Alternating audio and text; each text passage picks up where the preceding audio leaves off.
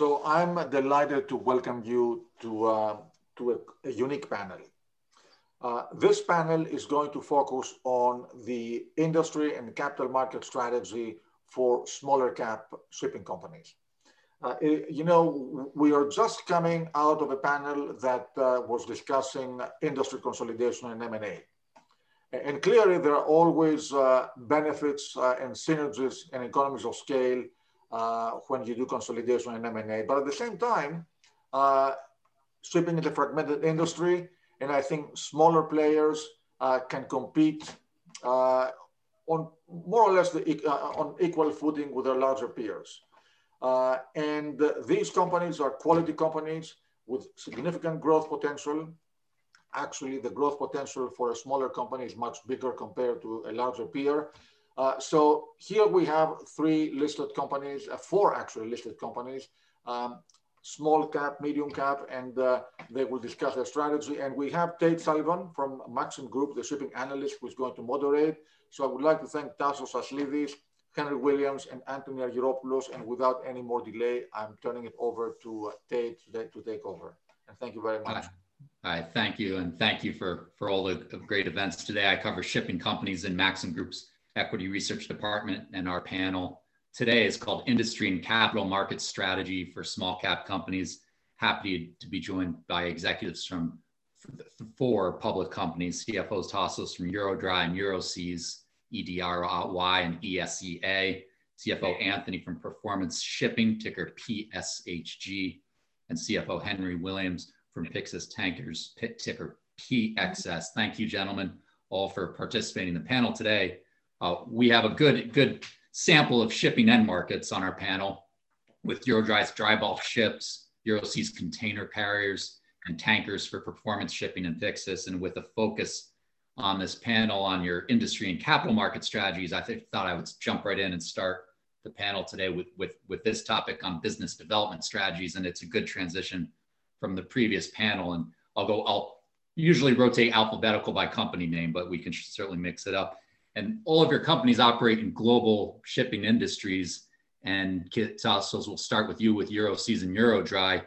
Can you mention some of your competitive advantages for each of your listed companies with your current mix of ships and in your end market, please, to start? Thank you, Tate, and thank you very much, Capital Link, for inviting us for one more time to participate in this very useful conference. I think Euroseas has been a player in the public markets since 2005 and listed on NASDAQ since 2007. We started being in both segments, both containers and dry bulk. And in 2018, we realized that we could unlock value by separating the fleets. And thus we spun out Eurodry on its own separate listing to develop and pursue its own strategy. For both companies, we believe that our competitive strength is really is based on the efficient and safe operations of our vessels. That has been the cornerstone of our sponsor, the Pittas family of Greece, for the last almost 1.5 centuries. We date back all the way back to the late 1800s. So building on the love for ships and on efficient and safe operation, we are trying to navigate the quite challenging, I should say, markets, both on the shipping side and on the capital market side. Being that as a core, then we are trying to see what are the right assets to buy and how to best finance them. Great, thank you for that overview. Shifting to you, Anthony, Performance Shipping, can you talk about some of your advantages in your end market based on the size of your company and ship mix, please? Yeah, look, I think all four of us, I guess, if you count two for Tassos, we want to grow, the fleets, the operations of the company, achieve a certain degree of scale in our operations, which is critical. As far as performance goes, we are focused in the tanker sector broadly, starting with an Aframax fleet of 5 vessels. We have a stated goal to double the size of our fleet within the next 12 to 24 months. And I can tell you that what this is predicated on, for the most part, is the ability to access the equity capital markets to raise the requisite capital. We also have a clear strategy of having net leverage below 35%. So as you can appreciate, another 5 tankers means that we're going to primarily raise equity capital to fund our growth. Turning over to you, Henry. Can you highlight your competitive advantages, please? Yeah, thanks, Tate. Also, thanks to Capital Link for having the opportunity to participate in today's conference. Pyxis Tankers, as you may know, is a small product tanker company. We have 5 vessels. We really focus on eco MRs, primarily eco mods and eco-efficient, modern eco-efficient tankers to move a broad range of cargoes through many, many different ports throughout the world. Points of differentiation, really chartering strategy. We use a combination of time charters and spot. I would say in this type of market, we're really focusing more on short-term time charter. We think starting really the second half of this year, rates will improve and we'll have a better opportunity to participate in an uplift, which should hopefully be sustainable for the next couple of years from the standpoint of charter rates. Other competitive advantages would be our cost structure. We're very, very focused on daily operating costs. That really runs up and down the income statement. We have a model that is probably as efficient as some of the largest competitors in our business from the standpoint of cost structure. The last item I'd point out is management is very aligned with the shareholders, common shareholders, as it owns approximately 48% of the company. That is led by our founder, Eddie Valentis, who's been in the business his entire professional career. Great, thank you, Henry. And shifting to you, Tasso, then besides focusing on the business strategies of all your companies too, looking at the public listing benefits as well for each of your companies in your and markets. I mean, with a broad question, and you touched.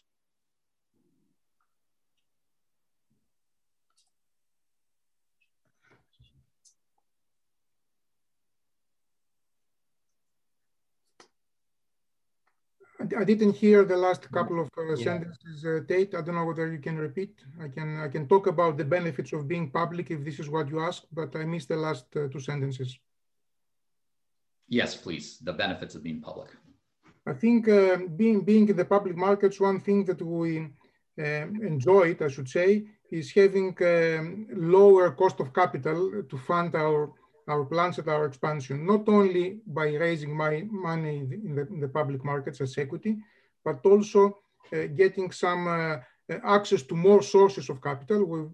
We have been able to raise money in private transactions, and also by having, in general, lower cost of debt and greater choice of banks to fund that portion of our balance sheet.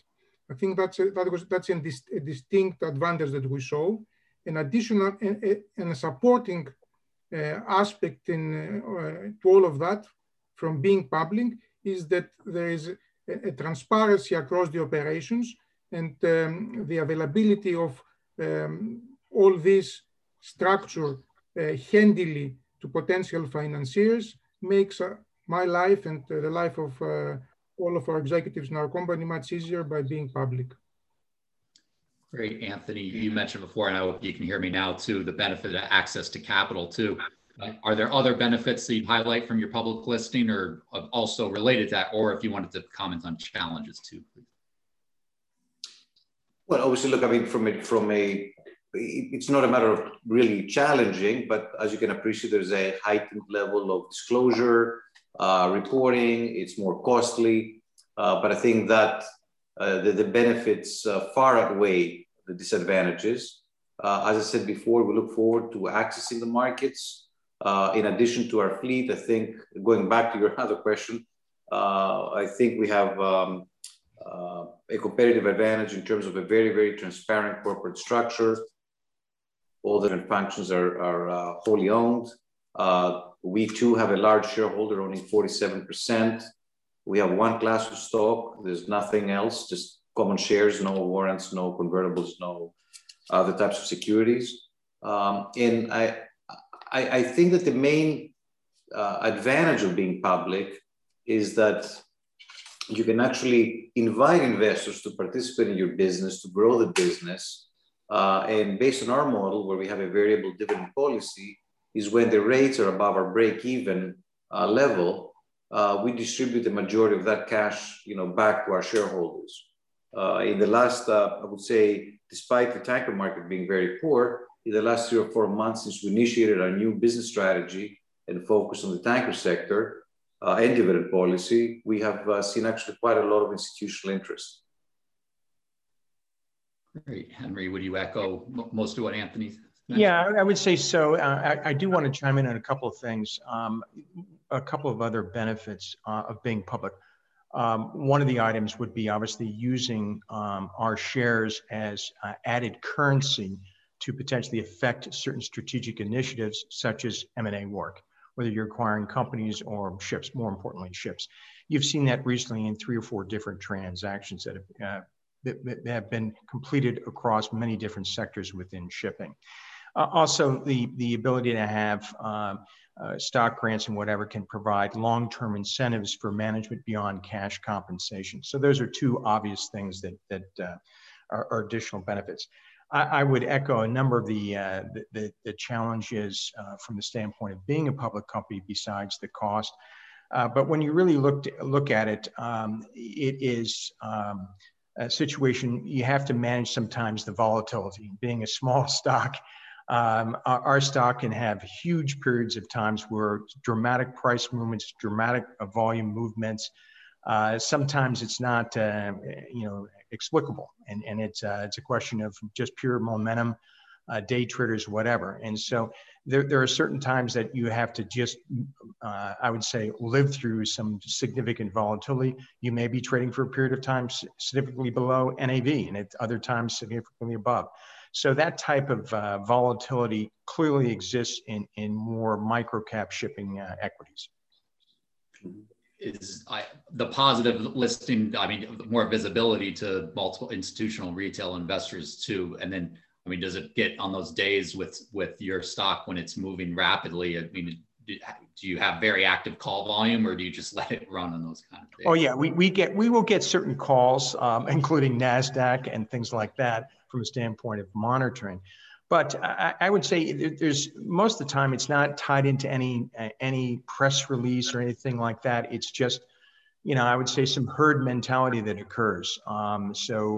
It's as you probably know, Tate, last year approximately 25% of the volume on the U.S. stock exchanges actually occurred through retail investors, and whether that's direct. Individuals buying or program trading, whatever it is, it's retail linked. And so that, I think, for everyone in the shipping business is really a challenge, is how to cultivate, monitor that type of emerging channel, because that's dramatically different than 10 years ago, where you did find a number of long-only institutional investors. That game has changed. Great, thank you. And Tassos, shifting back to you, you have the audience, the broader investor audience with retail and institutional by having the public listing, but I'm interested in how many times your public listing comes into conversations you have with your debt providers. Does it at all? Is it an advantage sometimes, pointing to your public listing and the more frequent financial reporting and public information, or is it not really part of a discussion? I think it does play a role. I would dare to say a significant role. The banks we work with feel a lot more comfortable funding a public company. I think it's not the public listing alone that helps. Obviously, the track record of the company and the predecessors and the presence of the Pittas family in shipping are significant contributing factors. But the fact that there's transparency, as I mentioned earlier, and there is a public markets to which the company can turn to raise additional equity if needed, all are comforting aspects of our presence to the banks. Anthony, would you echo what Tassos mentioned in terms of do you talk about your share price and being a public company with your debt lenders, or is it completely separate from the conversation, or does it depend? I think I would say that the actual share price is not something that comes up quite frequently. As you know, the lenders are primarily focused, it's asset-based lending. They're focused on the value of the asset, the financial covenants associated with a particular loan, and the like. And, lenders have the luxury being in first position when things go wrong, just to expect the company to somehow fund the, potential issues, be it a covenant breach or a repayment or a maturity. So in general, I echo what Tassos said. I think they feel more comfortable with a public company, particularly when we compare the size of the fleets that our companies have. If we were a private owner with 50 or 100 ships, it would have been different. But given the size of our operations, I think they're more comfortable with us having access to public capital. And is that the case with your company? I agree. I would say a majority of our lenders are happy we're public from the added disclosure standpoint.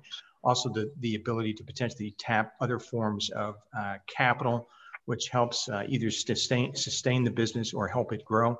So in a general sense, I would say most of our lenders are very pleased that we are public, but they don't get into the share price. That's right. And also, I'm interested with you're the CFO of 2 listed companies. Do you find it improves your efficiency with all the different processes of being a public company, or is it no synergy? I mean, the 2 companies are the evolution of a single venture that started with. So it is not, obviously they are being run and managed separately, the one from the other, but it doesn't add or subtract anything when we're dealing with the banks. I think we're pursuing parallel and separate strategies for each of the 2 companies. And sticking with you two and the benefits of the public listing, I'm always, when you're negotiating shipping rates with customers as well, do they like negotiating with a company that has a public share price and more visibility, or does it matter in the conversations with shipping customers? I imagine sometimes they would prefer a company with more public financials than a private company, or is that not the case? Yeah, I think that could be a benefit, but to the best of my understanding, I don't think it makes much difference when you're discussing a time charter contract, whether the company is public or not. I think it does help, it doesn't subtract, but I think really the focus of those deals are on the specifics of the deal, the vessel, the timing of the contract, and the rate. I would agree. The only thing that I would say it might help is KYC.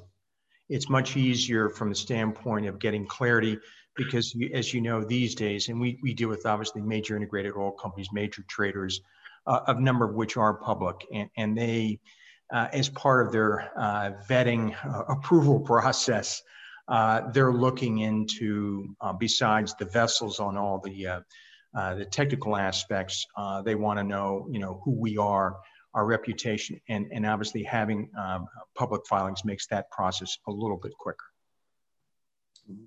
Is that the case with you as well, Anthony? As well, would you highlight? Yeah, I agree. I don't have a lot to add in terms of the customers or the banks.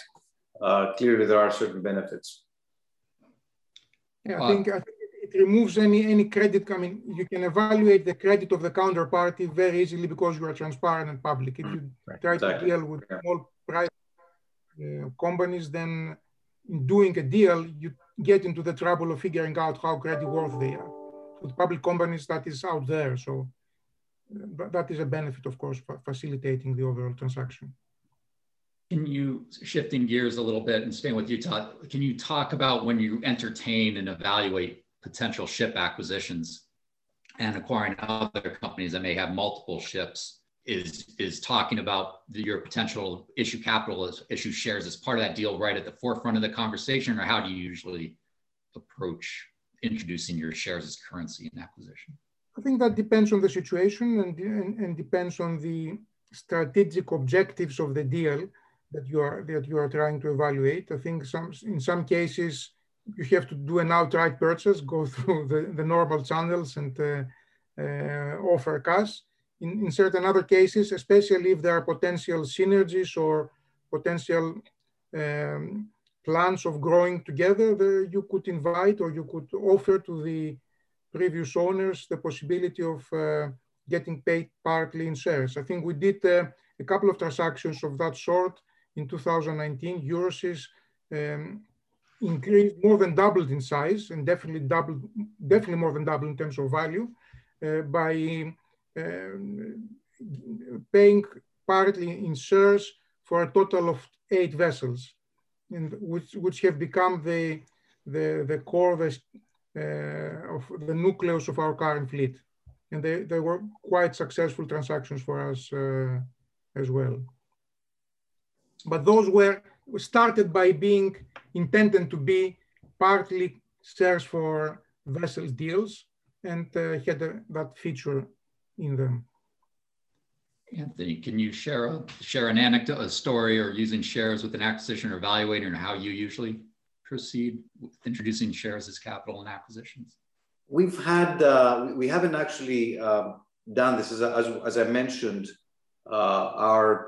even though the company has been listed since 2011, it was mainly the container ship sector, and it went through a divestment program between 2019 and 2020. So effectively, we've been a pure tanker company as of Q4 of last year, rolling out a new strategy, business strategy, as well as management.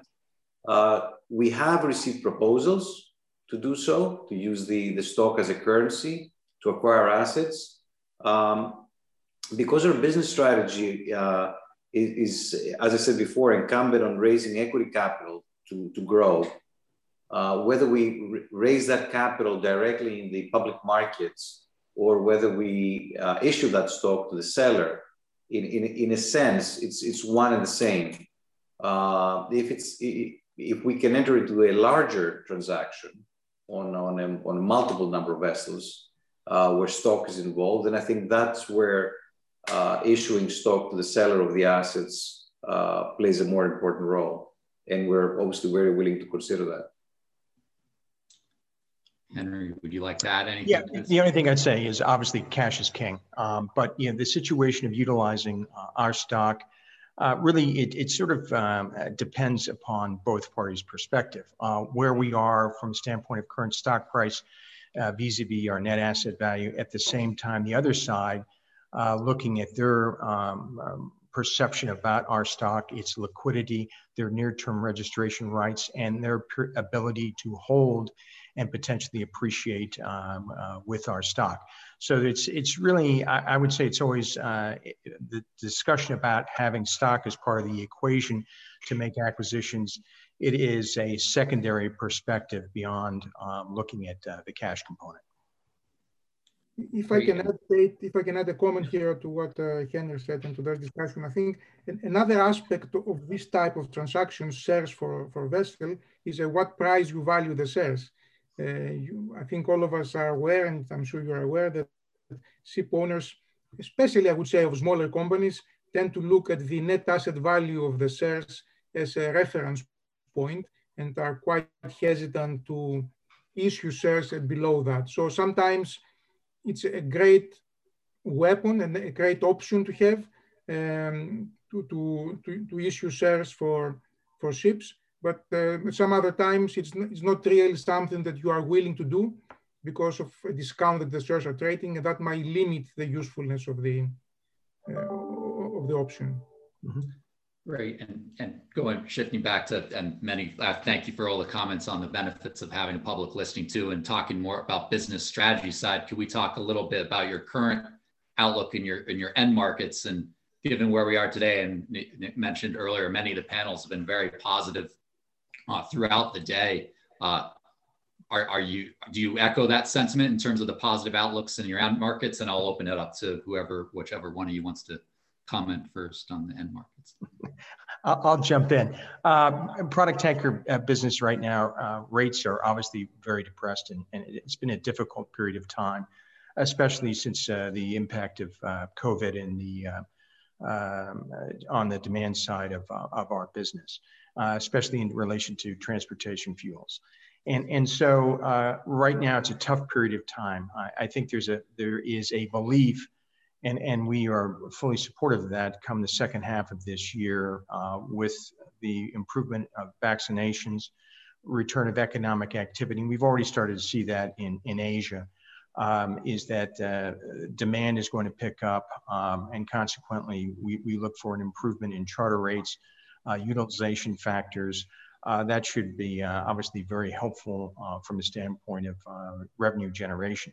I would say at the same time, the order book looks very good for our business. And what I mean by that, you're going to see a net supply growth this year in the neighborhood of about 2.5%. So when you lay in good demand growth, especially in the latter part of this year, moving into 22 and 23, we think the outlook for our business looks pretty solid. But, you know, again, time will tell. And so the real issue for us is the demand side and how that affects charter rates. Let me just add to, because since we're in the same, similar, I guess, same sector, we just operate crude oil tankers for the time being. We haven't invested in the product tanker sector yet. It was a very interesting year. If you think about it, beginning of 2020, Q1, we saw Aframax tanker rates in excess of $50,000 a day. During the fourth quarter of the same year, we saw rates below $6,000 a day. So the volatility that we've had has been, I think, almost unprecedented within such a very short period of time. I agree, and obviously it's very noteworthy that in the absence of a supply, meaning a large order book, typically the industry does well. What we need in the tanker sector is basically we need more barrels of crude oil as well as refined petroleum products to be produced. And as you know, because of the sensitivity in demand, the decline in the prices, production had been curtailed significantly. We are, I believe, in the onset, particularly with the news about 1.5 million barrels coming back in production later this month, of increasing charter rates and actually seeing fundamentals lined up quite positively for the tanker sector, crude oil as well as refined petroleum products. I can add a couple of words for the two sectors that we are active in. We are quite optimistic for both sectors, and I think we're optimistic primarily because of the supply side. On the dry bulk side first, the order book to fleet ratio being below 6% right now, I think it's one of the lowest, if not the lowest, in my career that I have seen in shipping. I deal with the industry for a good part of the last 30, 35 years, and I don't recall the order book to fleet ratio being below 6%. So that sets the stage for the sector to do quite well if, of course, and I want to stress the if, demand grows with the normal historical trends. We are stepping out of the COVID-induced recession, which is a good thing, but also we have to face certain trends, the decarbonization and the reduced use of coal, the intended reduced use of coal over the next several years that could go against the trade growth. But overall, I think we see a couple of years that the market could really, I don't want to use the word explode, but it could really do very well if demand returns to historical norms. Similarly, on the container ship side, we have an order book that is quite low by historical standards. It was recently 9%. It jumped up a bit now. It's between 10 and 11% because of some orders placed. But there we have some inefficiencies in the system, at least in the short term. We have slow steaming that could keep the supply growth low for the medium term. And again, stepping out of the recession, we should expect to see solid demand for finished goods and their transportation. So in both sectors, we expect to see, at least in the near term, very good markets, hopefully going beyond that, depending on how many orders are placed. And I would also add, if I may, that this is already recognized by the institutional investor community, equity research analysts. Over the last, I think, 30 days or so, you're now hearing a bit more about technology taking a backseat to all the economy sectors. You're talking about massive stimulus packages. You're hearing about a significant amount of pent-up demand that will manifest itself over the next few months as people become more mobile, if you will, and are being transported more. So I believe that it's the onset of an age of higher global growth, asset-based industries, if you will, commodities in general. And usually this is an environment that is quite supportive for the shipping industry. Henry, would you like to add? Well, we talked about the end markets exposure, and I'm interested, since we have a unique opportunity to have CFOs of 4 companies today on the panel. Can you share, as being in charge of the public company, financial reporting, where do you spend most of your time? Does it fluctuate over the course, or where do you find yourself spending most of the time, or where would you like to spend most of your time? Well, I think more recently for us, given the fact that we did a public convertible offering last fall, and we just did a private placement of common stock, we've been very active in the financing arena within the last 4 or 5 months. We expect to put that money to good use from the standpoint of acquisitions, restructuring some of our debt, paying down some of our debt, let alone just fundamentally improving our balance sheet, lengthening some debt maturities, things like that. So I think for us, we're looking forward to an opportunity to deploy that capital very accretively and effectively to help position us for further growth, especially with the recovery that we envision later this year, hopefully lasting the next couple of years. And so that should be good for our shareholders. That was a form of a closing statement. I'll circle back to you if you want to add something else on that, but I want to give Tasos and Anthony, we have 3 minutes left in the panel too. Tasos, is there, what would you like to leave the listeners with about your Euroseas and or Eurodry? I think we spent, at least in my sector, we spent the last year in trying to make sure that our balance sheet will withstand any unfortunate developments in the market as they seem to be happening right after the pandemic kicked. Towards the end of the year, we switch gears and try to make the balance sheet a little less costly by reducing the cost of some instruments that we have, like the preferred, and refinancing some of our ships to release some liquidity. And we always try to have a disciplined way of trading and analyzing the deals. I think this is one thing that I'm proud of, that we instilled in the company over the last 15 years, that all the deals we analyzed were analyzed in a consistent way and trying to be disciplined whether we buy or sell ships. And that has helped us navigate well the last 15 years. Anthony, what would you like to leave listeners with today? Well, I'll say that I'm very excited for performance shipping. We expect that the markets will be firm. And as a result, we'll be able to grow our fleet, raise additional equity capital to do so, and at the same time, pay dividends to our shareholders. We have a variable dividend policy that is unique. We will be able to distribute cash flow above certain thresholds and pursuant to a very, very specific formula that we will articulate along with our Q4 results shortly. And as a result, we really look forward to returning capital to our shareholders as the cycle unfolds, and at the same time, growing the fleet. As I said, we have a target of doubling the size of the fleet in the next 12 to 24 months. Well, excellent. And don't want to, Henry, if you wanted to interject with anything additionally, but it's been great hearing from all of you with all your different end markets as well too, and all the benefits of having the public share capital related to evaluating acquisitions and financings And I'm sure, and thank you for your time today, as I know you all have been very busy in this type of market, I can imagine. Super.